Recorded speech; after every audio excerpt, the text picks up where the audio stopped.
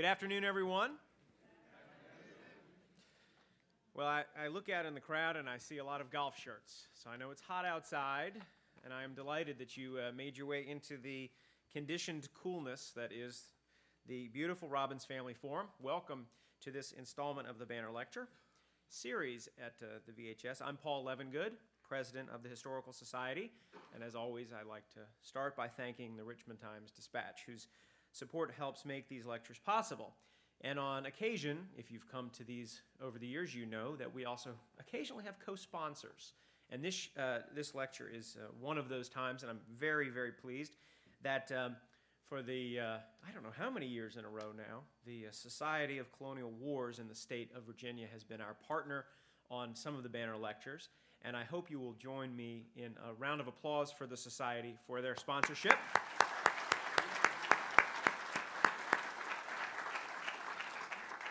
We have some representatives down here in the front. Gentlemen, thank you very much. We really value your partnership on these lectures. Before we proceed with today's program, let me remind you of a few things coming up on the calendar. Our next Banner lecture will take place here at noon on Thursday, June 12th. That day, Kevin Duffus will deliver a talk entitled War Zone, World War II off the North Carolina coast.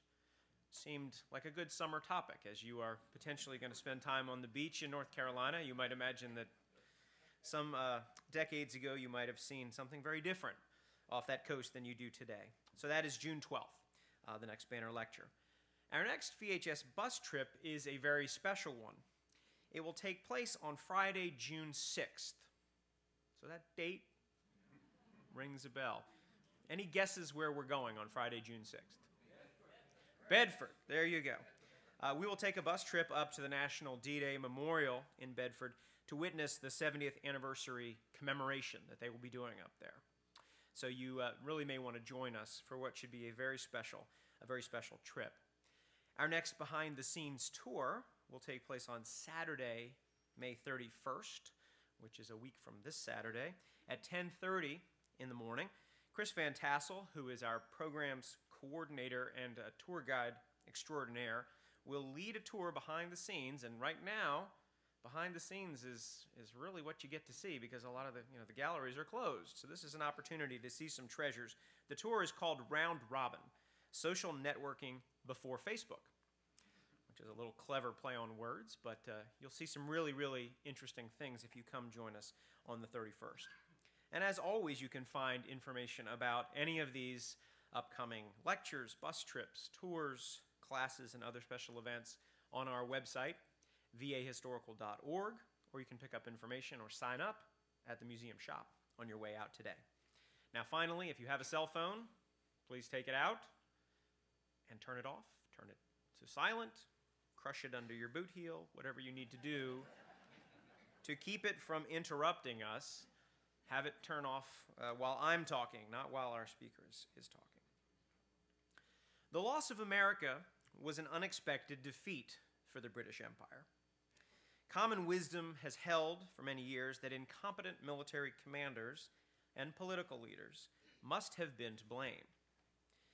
Weaving together the personal stories of 10 prominent men who directed the British dimension of the war, today's speaker dispels the incompetence myth and uncovers the real reasons that rebellious colonials were able to achieve their rather surprising victory. British victories were frequent throughout the war, after all, and yet roiling political complexities at home, combined with the fervency of the fighting Americans, proved fatal to the British war effort. Andrew Jackson O'Shaughnessy received his degrees from Oriel College at Oxford. He is the Saunders Director of the Robert H. Smith International Center for Jefferson Studies at Monticello and Professor of History at the University of Virginia. Before coming to Charlottesville, he was a Professor of History at the University of Wisconsin-Oshkosh. He is the author of numerous articles, on the American Revolution, and the author of 2 books, An Empire Divided, The American Revolution and the British Caribbean, and The Men Who Lost America, British Leadership, the American Revolution, and the Fate of the Empire. And I must say, being a on the brink of delivering a banner lecture seems to be a very good luck charm these days. You might remember that right before his talk a few weeks ago, Alan Taylor got news that he had won the Pulitzer Prize. Well, on Tuesday, to go along with his New York Historical Society Prize that he had already picked up, Dr. O'Shaughnessy on Tuesday received the George Washington Book Prize from Washington College, which has become one of the most coveted awards in our field. So I guess the lesson is, if you want to win the lottery, come see me about getting on the banner lecture calendar.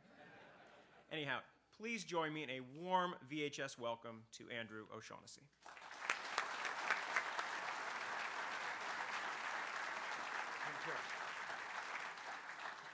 Well, thank you, Paul.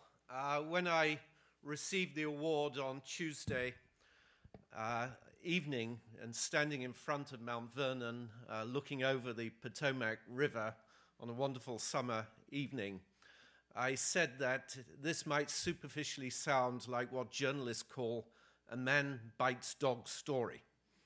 A book about the British side of the American Revolution wins the George Washington Book Prize awarded at Mount Vernon. I hope it'll become clearer during this talk that there's no better way to appreciate the achievement of the Patriots than through British eyes. I do want to thank my hosts, besides Paul, Graham Dozier and Nelson Langford for the arrangements they've made, but particularly Fritz and Mary Will, who are largely responsible for me being here today and traveled with me in England last summer. It's also a pleasure to be back among friends, a number of people in the audience and on your board, including Brent Halsey and Stuart Bryan, who worked with me at Monticello. And it's nice, too, to see Betty Dalton, who I've known for many years. So it's a pleasure to be here. This was, of course, a war that the British should have won. They had won the what in this country is known as the French and Indian War, what in Europe is called the 7 Years' War, in which they had really become the global power. They not only acquired Canada and much of the Northwest, including the area that I used to work in, Wisconsin, but also islands in the Caribbean, including Martinique and Guadeloupe. They essentially took Cuba with the invasion of Havana, and they took Bengal in India, which really was to help make them masters of that continent. They went on to win the major wars of the later 18th century, the French Revolutionary Wars. They defeated Napoleon. Many of the young officers from the American Revolution were senior commanders during the Napoleonic Wars. So the American Revolution seems like an aberration. And probably one of the most popular reasons as to why Britain failed is the idea that it was simply incompetent leadership, aristocratic buffoons, both in the politics and in the military. This idea, incidentally, is even more popular in Britain than it is in America. This is how they explained it to themselves, and they started this early when Britain's first consul came from England, and he was introduced to George Washington, and he was very impressed, both by the height of Washington, but especially by his charisma. But he said, I think he'd have looked a lot less impressive if we'd sent better commanders against him. The image of aristocratic buffoons is most notable in the movies. And remember, movies influence people's historical ideas much more than books. Many more people have seen a film than have read any book on the American Revolution. I often show a film clip from The Patriot, and people I know think that's a low dive because it was panned at the time, although I would argue it could have been one of the great movies of the American Revolution. But the figure there of Cornwallis is shown as being more concerned with his sartorial elegance and with his dogs than winning the war. And he's always in these magnificent headquarters that look like Drayton Hall in South Carolina. The real Cornwallis was a man who burnt all his baggage and his tents and equipment at Rams's Mill and doggedly pursued Nathaniel Greene, who was admired by his regular troops because he suffered the same sacrifices as they did. You see this image as well in popular history. Barbara Tuchman, the first third of her book, The March of Folly, is all about the ineptitude of British leadership, and you see it as well in college textbooks. My book consists of 10 interlinked biographical accounts of the key decision makers, both political and military, on the British side, which cumulatively tries to give another explanation of why Britain lost America. The people are introduced, and I'm going to introduce them in a moment, rather like a play. They appear at the moment in which they become crucial to the action of the story. But I thought it would amuse you first if I just showed you the British and American cover of this book, because they're different. Now, you're looking now at the US cover, and I'm very grateful to Yale because it's a lavishly produced book. They included color plates. Again, I said at Mount Vernon, I can't make claims as the author for the text, but I can confidently say that there is no book on the American Revolution with more red-colored illustrations. Now, the front cover of both the American and British edition has the same painting. It was one that I chose. It's by an American artist, John Singleton Copley, and it's actually depicting the siege of Gibraltar, which was going on during the same period. I couldn't provide British paintings of the American Revolution because, guess what? They didn't paint them. They were not interested in showing their defeats. So there's no wonderful set of John Trumbull paintings done by a British artist, and most people have seen the Trumbull paintings. And this, in many ways, highlighted one of my themes of the book, that this is a global war. But the original painting will not be well known to most people because it left London in the middle of the Second World War to go to Gibraltar.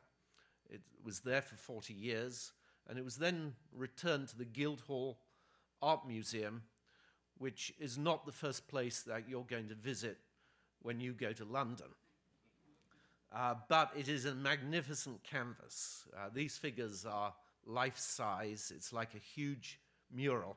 And you are looking here at the US edition at really a detail from the painting. It appropriately shows the leaders.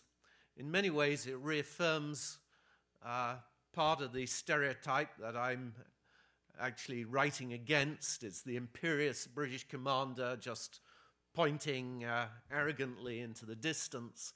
And then, as some of my friends say when they look at this picture, it looks as though his junior commander is staring up and saying, "What are you thinking?" And then there's a sort of Christ-like figure in the bottom left-hand corner who's being crucified. They have my middle name, Andrew Jackson O'Shaughnessy. Jackson was my mother's maiden name, but my father was well aware what happened when you juxtapose the names, because after the Second World War, he read, as many young ex-servicemen read, Arthur Schlesinger Jr.'s biography of Jackson. It was not complicated by any talk of Indian removal, which he didn't mention, but he does present Jackson as the blunt-spoken Democrat, which my father liked. And also, even the subtitle is slightly different from the British subtitle. It's British leadership, and remember this, and it's the fate of the empire. So here is the British cover. It's the same painting, but the camera has gone out. The Christ-like figure has disappeared, and instead of just two red coats, there's a whole rugby scrum looking very victorious. My middle name is gone because the British publisher was worried that they'd think I was American. And the subtitle is different. Instead of British leadership, it's command, and that's a word that has a slightly different tone to it. And instead of the fate of the empire, it's the preservation of the empire. But the book presents these 10 key figures, instead of being blunderers and fools, as actually representing some of the best and the brightest, certainly in terms of the military commanders who were sent over here. It was, of course, an aristocratic society, but Britain's aristocracy was particularly competitive because in Britain they had what was known as primogeniture, where only the oldest son inherited the wealth and the title.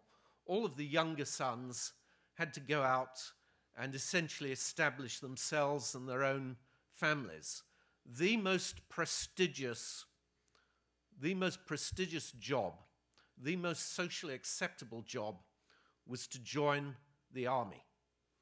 The elite competed to be in the army or in the navy. It's difficult sometimes to comprehend today that this was regarded as far more preferable to a career in business, which was frowned upon for landed and aristocratic people, or a career in the law. The church was acceptable, but generally for the youngest and least intelligent son. And of course, it was an established church to which everybody paid their taxes. Obviously, the first figure has to be George III, seen here in his red coat, because he was essentially the head, just like a president of the United States, acted as head of the army, the figurehead of the military. George III really became quite fascinating to me, and one of the good things as I did the biographies, there were people I really had worked on for a long time and was interested in, but some of the characters that I knew I would have to describe, I was less certain about as to exactly how much they would be consistent with what I was increasingly thinking I was going to argue. George III was not the tyrant who was the cause of the American Revolution. He was not responsible for most of the policies that led up to the American Revolution. Those were the policies of the Prime Minister and the government, which were enacted in the name of the king. But George III became fascinating, and you can still keep him as your villain, because George III, after the Boston Tea Party, became obsessed with America. He was one of the first to believe that coercion and force had to be used. He argued that if we behave like sheep, they will be lions. And he became the leading war hawk in England. I even argue that in many ways he prolonged the length of the war because he was so obsessed with it. And this painting, done at the height of the war, in which he almost became his own prime minister, he was dominating the man who acted as prime minister. This is a painting, in fact, ironically, by his favorite artist who was American, Benjamin West from Pennsylvania. At this point of the war, 1779, George III was writing, "If others will not be active, I must drive." A historian in Britain writing immediately after the Second World War, as he read George III's letters, said, "This man sounds like Churchill." He has all these incredible stalwart phrases. If any 10 men will stand beside me, I intend to go on. He thought anyone an enemy of the country who would possibly speak out against this war and a traitor. He thought it was so important because he believed, and this was a belief even shared by the critics of the war, of which there were many in England, he believed that if Britain lost America, it would cease to be a great power. He was so obsessed that he twice wrote out essentially his resignation speech, which had never happened in Britain. But he was willing to step down from the throne rather than agree to the British withdrawal from America. Lord North was the Prime Minister, seen here in the robes of the Chancellor of Oxford, and when I met Fritz and Mary, we were actually in the hall of the college that he attended with that painting in the background. And it's actually the painting of Lord North in the robes of the Chancellor of Oxford. I've always said that the university should be a sister university of the University of Virginia. They are both the home of the Cavaliers, with the difference that Oxford was the headquarters of the Cavaliers during the English Civil War, and they are both the home, and the Oxford students boast this, of lost causes. Because North was Chancellor of the university, and the university was very pro the government during the American Revolution. Now, Lord North was responsible for the policies that led to the revolution. He became Prime Minister in 1770. The day he made his first speech, the Boston Massacre occurred. And so you could say he inherited a revolutionary situation. Ironically, he diffused the situation for about 3 years, which in American history textbooks are often called the years of peace or the period of calm. But he was responsible for the Tea Act. He was responsible for what in Britain are called the Coercive Acts, passed in the spring of 1774, and what in America are called the Intolerable Acts. He was responsible. But what interested me about Lord North was that as soon as he realized that America was united and that all of the colonies felt the same way as Massachusetts, and he realized about November or December of 1774, and he realized because he read the proceedings of the Continental Congress in Philadelphia, he immediately tried to backtrack. He spent the entire war offering terms, attempting to negotiate, and essentially attempting to get out of this situation. His best terms were offered in 1778. They're known as the Carlisle Peace Commission, in which he offered America no taxes, a withdrawal of all legislation passed in 1763, the continuation of Congress, which was a big issue because up until that point, Britain refused to even recognize Congress or even use the word except to refer to it as an illegal assembly held in Philadelphia. Those terms might be a lot more attractive today, other than the fact that you would have 40 rotting battleships off the coast as defense. What also intrigued me about North was that he constantly tried to resign. He was very aware that his name would be dragged through the mud. He didn't believe in the war and attempted to resign. And George III prohibited him because the alternatives to Lord North were opposition leaders who were committed to withdraw from America from a very early stage. So North stayed on. Ironically, today, it's still the saying in Parliament that someone is the worst Prime Minister since Lord North. That's the nastiest thing you can say in the House of Commons. But he was not a bad Prime Minister. He was one of the most gifted speakers ever in the House of Commons. He was opposed by some of the great parliamentarians of all time, Edmund Burke, Charles James Fox, William Pitt, both the younger and the elder. He was also a brilliant financier, because the biggest concern in Britain at the time was the national debt. Today in the United States, 16% of our tax revenue pays the interest on our debt. In Britain, in the 1770s, it was closer to 50%, and at times it had been over 50%. Banking, paper currencies, these were all new innovations.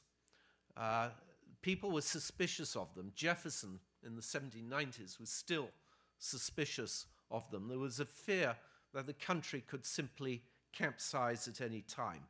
The irony of Lord North is he disagreed with the war, but he was a brilliant financier and managed to make it possible for Britain to continue to fight the war and to end it with an even bigger national debt than the debt that they'd had after the 7 Years' War, when they decided to tax America as a way to alleviate that debt.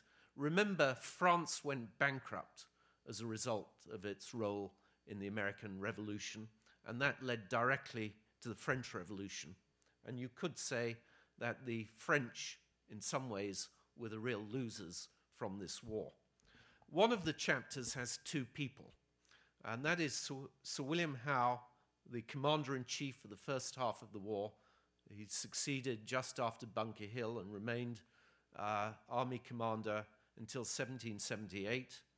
And then his brother, an admiral, Lord Richard Howe, and he insisted that if he was going to serve, his brother must serve with him as head of the Navy, so that there would be perfect coordination between the Army and Navy. Now, that all sounds like nepotism, until I tell you that Sir William Howe was chosen over 110 more senior generals to command in this war. He was actually one of the most junior generals in the British Army. There were only 6 more junior to him, and 2 of those would later serve in prominent roles, John Burgoyne and Henry Clinton. He was chosen precisely because he knew America, he'd fought in America, he'd been at one of what is still in England considered one of the great moments of British military history, the Battle of Abraham Plains, in which the British took Quebec. Howe was a great friend of General James Wolfe and is one of the figures depicted around him mourning the death of his commander. Howe was an expert in light infantry. These were really going to be shock troops, really the equivalent of modern-day commandos, and who they knew would be effective in an unconventional war. The British knew that this was going to be different from regular pitched battles in Europe. Now, his brother was certainly appointed by means of patronage and was not the first choice of the government, but his brother, better than anyone, illustrates how thin the margin is between success and failure, because his brother later went on to be one of Britain's leading naval heroes before Nelson. He won a battle called the Glorious 1st of June during the French Revolutionary Wars. His brother really wrote the book on amphibious warfare in Britain. That's where the army and navy are used together. He certainly commissioned and possibly even designed flat-bottomed craft whose bow would go forward like a gangplank and troops would be able to rush off. And these two brothers landed 6,500 men on Staten Island in a 3-hour period during July of 1776, along with 40 cannon. This was unheard of. And this was going to be Britain's great advantage. Most of America's population in the 13 colonies was along the eastern seaboard and generally within about 50 miles of the coast. And the army with the navy could attack at any point, at any time.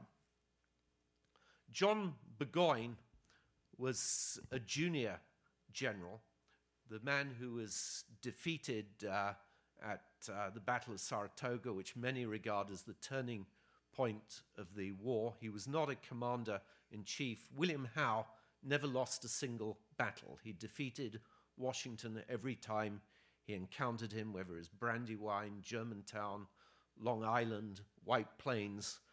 Howe was triumphant. Not John Burgoyne. But Burgoyne was the rising star in the British Army until this war. This painting, which is in the Frick collection of New York, was commissioned by his commander, who commissioned it out of admiration for Burgoyne, because Burgoyne had essentially defended Portugal against an attempted invasion by Spain. Lord George Germain was the minister most responsible for the war in London. He oversaw all the operations, the correspondence with the generals and the admirals. There is only one biography of Germain, and the biographer begins by saying, "I detest this man." And that is very rare in biographies.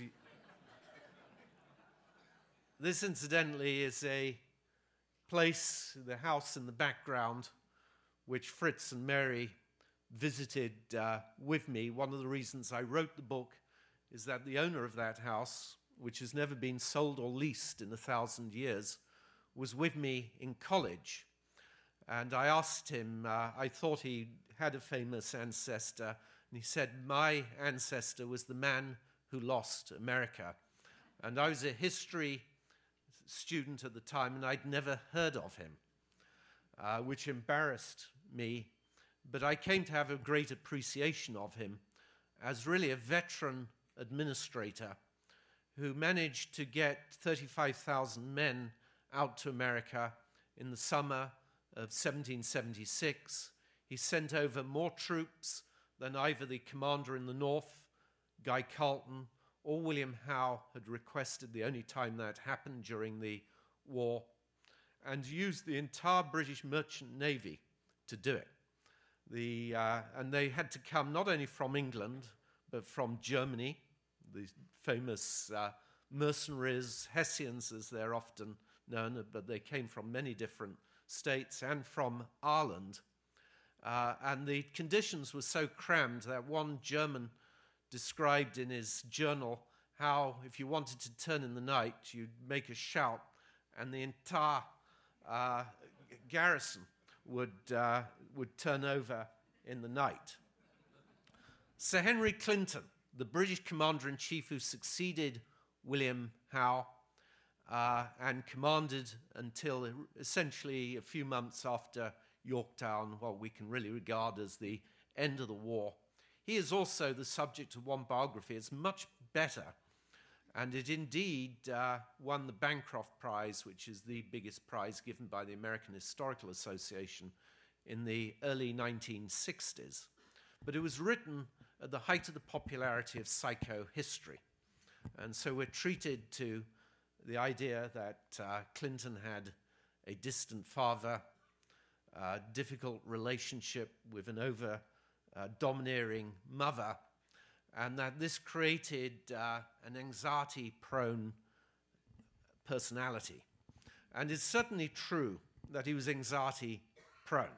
This is a man who burst into tears when a young officer came into his room early after his appointment as commander-in-chief, and he remained in tears, and he pointed at the sentry at the door and said, "I would rather be that man than in my position. I'd rather be just standing guard." This is a man who obsessed about the war afterwards, who wrote the longest memoir of any general on either side, and who wrote volumes of notes on the war. But I call him the most cerebral and the most thoughtful of all commanders. This is a man who coins the phrase, "We need to win the hearts and minds of America." He understood that ultimately this was about civilian support, and that's what differentiated it from wars in Europe. It was not just a battle and a military exercise. It was also a political war to win support. He put great emphasis on the need for what he called solid campaigns, not cut and run, but you had to not only take territory, but keep it and support the loyalist troops. He did not believe that those Americans who supported Britain could simply be left to themselves. They had to have the support of the conventional army, and if you left them stranded, you would cease to have any military support. Yes, he was an anxious man, but as the old psychology joke went, he had much to be anxious about, because here was a man expected to win the war with fewer troops, less naval support than the Howe brothers, at a time when Britain was fighting France and then Spain and then Holland in a world war in which more troops were being sent to the Caribbean than to North America. Earl Cornwallis is the name that you're most familiar with.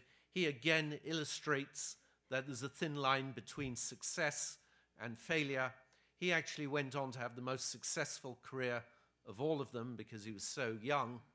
And he became Lord Lieutenant of Ireland. He suppressed the Irish rebellion. And he later was twice Governor General of India, in which he commanded armies that were larger than any army he'd commanded in America. And he played a major role in the British expansion into southern India. I said that he was a very serious army officer who burned his equipment at Rams's Mill. He said, "The army is my love." He joined in the early teens, like a lot of these commanders. And he was actually, although he was the most aristocratic of the commanders, he was the least pretentious. He hated pomp, utterly different from the figure in The Patriot. When he was in Ireland, he refused to have guards, he refused to live in Dublin Castle, and he was very nearly assassinated in Phoenix Park. And the last two of the 10 figures, Sir George Rodney, the person, the admiral you might least expect to find in this book, because instead of emerging with his reputation ruined, his reputation was actually enhanced by this war. He, during this war, captured or killed 3 enemy admirals from 3 different countries. He killed the Dutch admiral, and he captured the French Admiral de Grasse, the very admiral who had played such a key role here at the Battle of the Chesapeake Capes, and in keeping Cornwallis cornered at Yorktown. He himself was captured and defeated by Rodney in a few months later, on April the 12th, 1782, in a battle called the Battle of the Saints. And that's why this story is not just a story of defeat. It's also a story of how Britain, led by the same men who lost America, emerged relatively victorious in its battle outside. Indeed, I'm going to call it, if there were ever a Canadian publication, The Men Who Won Canada. And finally, there is Lord Sandwich. And you may not have heard of Sandwich, but you have, because every time you have a snack at lunchtime, you commemorate the 4th Earl of Sandwich, who liked to live hard and play hard. So whether he's gambling or working late in his office, he'd put meat between 2 pieces of bread. He was the first Lord of the Admiralty.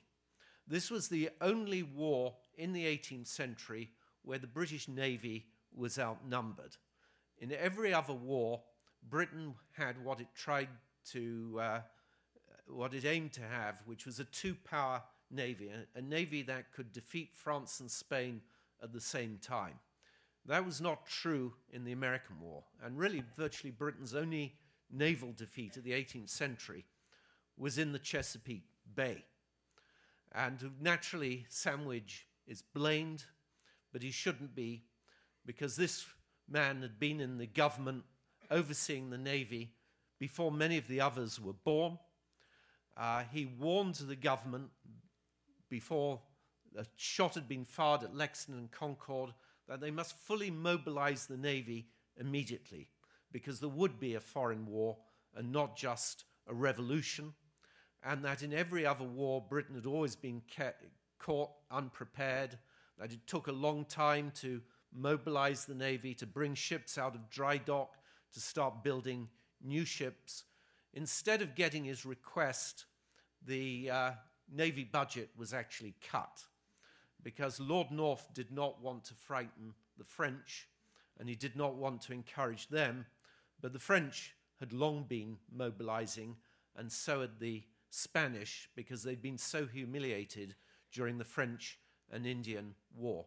Sandwich was much more concerned with the protection of England and the war in Europe than the war in America. For 3 summers, from 1778 to 1781, Britain had to brace itself against attempted invasions by France and Spain.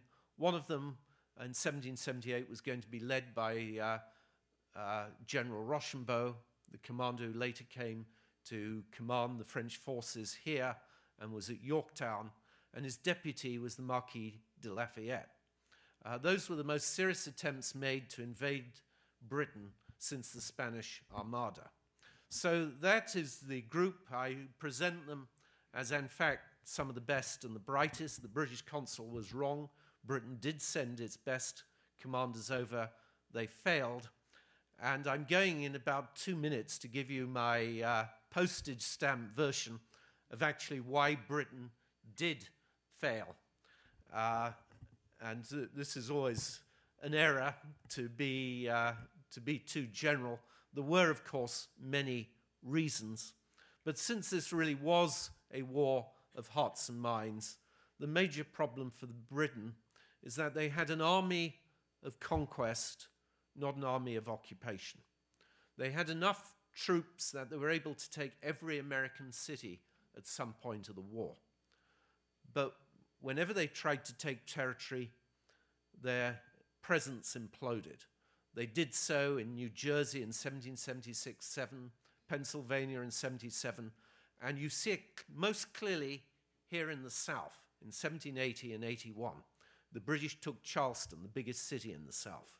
They defeated the Continental Army under Cornwallis at Camden, with Horatio Gates, who'd been the victorious commander at Saratoga, taking 5,000 American troops. There was virtually no army left in the South until weeks before Yorktown.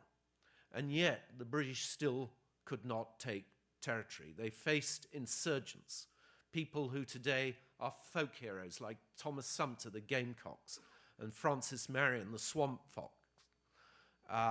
They had to spread their garrisons out. Their supply lines got cut. And they found their progress constantly impeded. The real error that the British made was that they'd assumed all along that the majority of Americans supported them. This was not incompetence. The information they were receiving constantly encouraged them to believe that they would find support in the country. And this was coming from Americans. But it was from those Americans who supported Britain, who we call loyalists and sometimes derogatorily Tories. They encouraged the idea that the majority of the population supported Britain. And the problem in a revolution, and this tends to be true of all revolutions, is they're also civil wars. They typically simply descend into anarchy, which is what you're seeing in some of the Arab Spring revolts currently. And it's very difficult to read the ground. There were no opinion polls in this period, but even now, it's very difficult to read what the population is thinking. 19,000 Americans fought for the British. The men commanded by Bannister Tarleton, who are featured in the Patriot movie, all of those were American, so that when Charlottesville was attacked and Monticello occupied, there was basically one British officer there. At the Battle of the King's Mountain, there was only one British officer, and he was Scottish, Major Patrick Ferguson, commanding. Everyone else in that battle was American. You could say that some of the most vicious fighting, and this is always true of civil wars, was American against American. Because they couldn't occupy territory, they had to supply the army from Britain. And this was the most impossible logistical exercise for what was still virtually a medieval administrative system in England of getting 3,500 tons of food out to the army every day. And the very presence of the army alienated American support. However, Americans were divided at the beginning of the war. The opposition grew, so that by the time Cornwallis got to North Carolina, he couldn't even get basic intelligence about the roads and the rivers, and otherwise he may have been able to beat Nathaniel Greene in what's famously known as the race to the Dan. There were many other reasons. There was budget and the limitations of the British spending on the war, manpower, which was why the British had to encourage slaves to join their side, which alienated opinion in the South, why they used Native Americans, why they used German mercenaries. But ultimately, they were never totally defeated. After Yorktown, the British still had New York with their main army. They still had Canada. They still had Charleston, Savannah, St. Augustine, and East Florida. What had changed in England was opinion, and especially opinion in the House of Commons. The government could no longer maintain majorities, so that by March of 1782, Lord North finally did resign and was replaced by opposition leaders committed to the withdrawal from America. As I said, they were not total failures. They did succeed. By the end of George III's reign, the British Empire was the largest empire the world has ever known, larger than the Roman Empire. It encompassed a fifth of the world population. However, historians always say nothing is inevitable. I argue that the chances of a British victory were much more slight than you might traditionally have thought. It's much easier to explain why the British failed. But this was still a war that America might have lost, especially at the end of 1775, when Washington's army had been reduced to 2,000 men, and Washington did the famous crossing of the Delaware and attacked Trenton. It was the stuff of a real movie, almost unbelievable. And when Lord George Germain heard about that, he said they're desperate. And he was right. But that kept the morale of the cause going, and it destroyed the British presence in New Jersey, because after that winter, they lost about a third of their army just in foraging campaigns and small-scale events that we never read about, and they were pushed back to New York. Washington's leadership was critical. It's very difficult to think of another commander who could have been so effective, especially when you look at the people who were considered as alternatives. And all of the stories we grow up with in this country, the sharp fire, the precision of the riflemen, the effectiveness of the militia, but also the Continental Army was critical.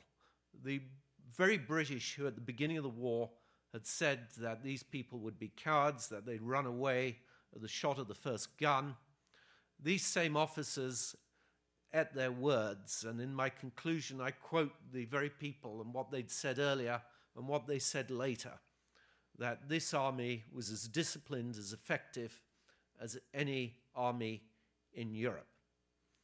Thank you very much.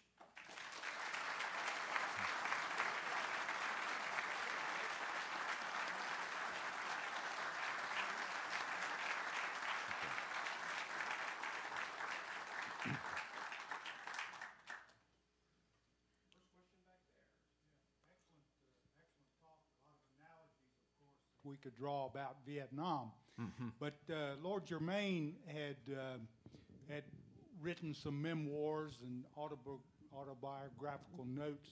Did others in your group do that, and where they rethought or revisited the war?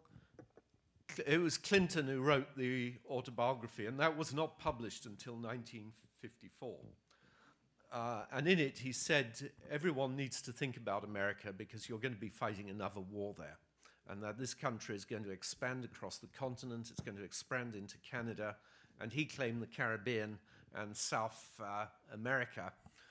The others did not reflect on it.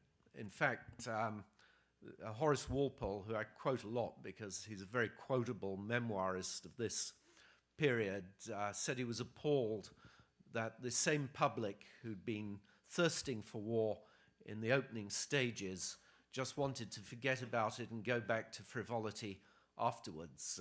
It is amazing how quickly people didn't, and people like Cornwallis, very shrewdly for their own careers, avoided discussion of it.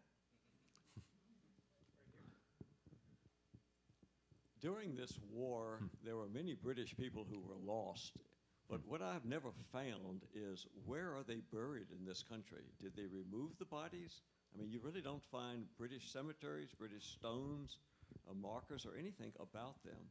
That's an interesting question. They did bury them, but they didn't put markers because they feared that the graves would be desecrated. And I was recently talking at the Battle of Guildford Courthouse and was amazed that the people who run that site were contemplating putting up a marker to the British war dead, which is almost unheard of, to put a marker up to the enemy dead. I mean, I thought it was an amazing expression of warmth and shows how very different the relationship is between the two countries. I actually got to write this book on the Monticello estate in an office which Franklin Roosevelt used in the 4 days leading up to D-Day.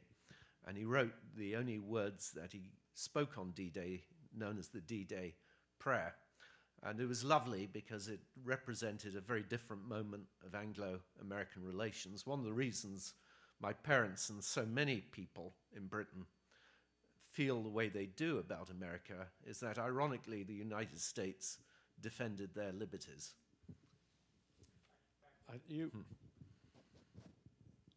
You mentioned the rifle in the Revolution, and Ferguson, Major Ferguson. Did he use riflemen, and did Washington not say at one time that he didn't like to use riflemen? That is absolutely correct. In fact, Ferguson not only used riflemen, he designed a rifle, a repeat loading rifle. And there were riflemen on the British side. The best were the German Jaegers, but there were not nearly as many of them. And what really struck them about the American riflemen, a lot of them were from out west, and Daniel Morgan is the great one, the Virginia Association, that because they'd been involved with Indian warfare and hunting, they were particularly accurate. But it was not the magic weapon that you might imagine, because it took so long to load and aim. And the British had their own secret weapon, what they thought would always win, which was their bayonets. So instead of just marching in line, and there's an excellent new book about this with Guns and Bayonets Only by Matthew Spring, they didn't just march like automatons and fire at intervals. They would fire once, and then they'd run at the Patriots with their bayonets attached. And only a very seasoned army could stand up to that. As late as Guildford Courthouse, when they used that tactic, and some of the best British regiments faced the North Carolina and Virginia militia, that militia was not able to stand up to that attack. And that nearly always happened. Militia were effective in policing areas, keeping out Tories, and disrupting British supply lines. But ultimately, they couldn't really have won the war. It needed an army.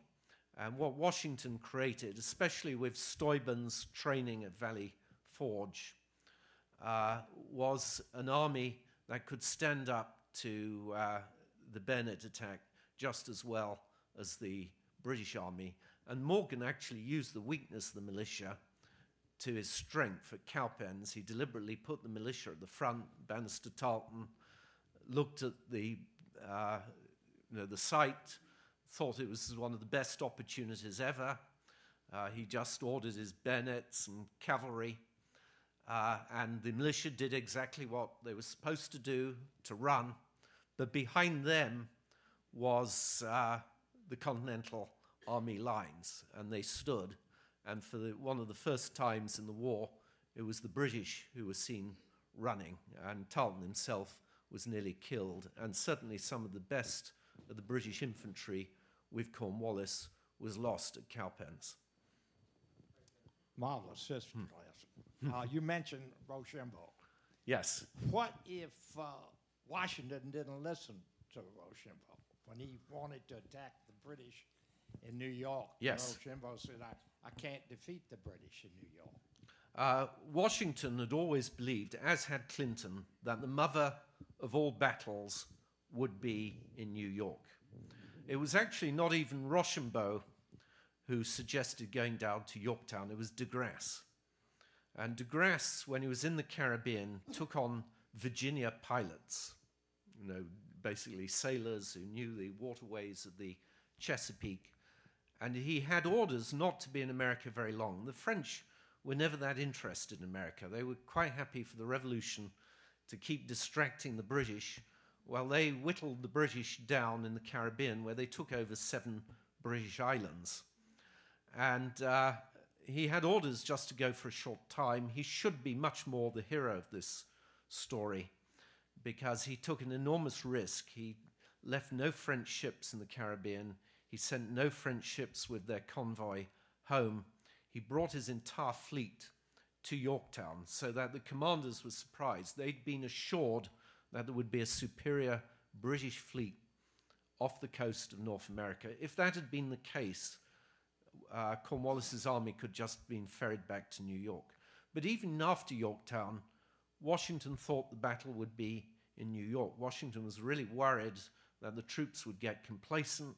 He believed the British were going to have to be completely decimated. He'd never anticipated that opinion had so changed in Britain that they were just going to give up. And Washington actually tried twice in New York. Like Clinton, he's often accused of having just sat there doing nothing in 1779 and 1780. In actual fact, he wanted to do major attacks on New York, and it was the French Navy that let him down.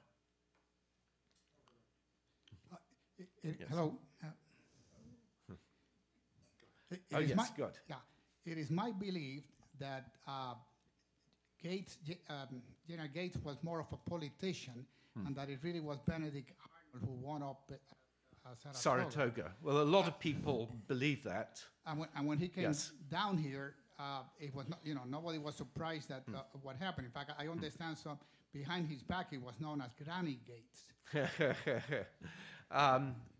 There's no question that Benedict Arnold, up until his defection, was one of the greatest commanders on the American side. And Clinton believed in orchestrating his defection, that it would lead to a general defection in the American army. Remember, a lot of people were disillusioned by the support they'd received from Congress. A lot of soldiers were unpaid. The biggest mutiny in the American army nearly occurred after Yorktown, where the officers of the Continental Army got together at Newburgh and was essentially ready to march on Philadelphia and the Continental Congress. So the British misinterpreted, though, that disillusion for the possibility of active support for the British. As regard Gates, I would defend him, although I have to tell you, he was a British Army officer. But Gates actually set up the general strategy at Saratoga, and Arnold had wanted him to engage the British much more quickly. Instead, he just allowed them to keep being drawn while his own force was getting larger and larger by the moment. Burgoyne complained afterwards. He said, when I came into New York, I outnumbered the Continental Army 2-1. By the time I got to Saratoga, I was outnumbered 4-1. People appeared from nowhere, from New Hampshire, which is not really Maine, places that hardly existed and that were thought to be depopulated. He said that the Americans were like the many-headed hydra. Once you cut off one head, another appears. And it's popular in academic history now to emphasize the number who are neutrals, the number who are loyalists, and almost to suggest that this was a minority who were interested in independence, just as the British were claiming. But if you look at the ground evidence, whenever push came to shove, the people were there. But civilians generally didn't fight in war. So when we say they were neutral, that can be misleading. They didn't get involved, but they often would get involved and leave their farms and their livelihoods in times of crisis. Excellent program, Andrew. Thank you. I'm curious, I don't know if you're familiar with this. I read that when King George III was crowned in Westminster Abbey, when he got ready to put the crown on his head, one of the large stones fell out. It was a bad omen. And years later, they said that represented the United States. He lost it. Can you, I'm just curious, is any truth to this? Thank you. It is true. One of the jewels fell out of his crown, and it was later regarded as ominous. I should tell you another story. He was with Benjamin West, his American artist, his favorite, after the war. And he was told by West that Washington had simply resigned his commission, said goodbye to his officers at the Francis Tavern. And he said, if that's true, he is indeed a very great man. And I want, incidentally, to thank the Society for Colonial Wars for sponsoring this today. I think once you know the British side, you're going to celebrate those fireworks all the more on the 4th of July. Thank you.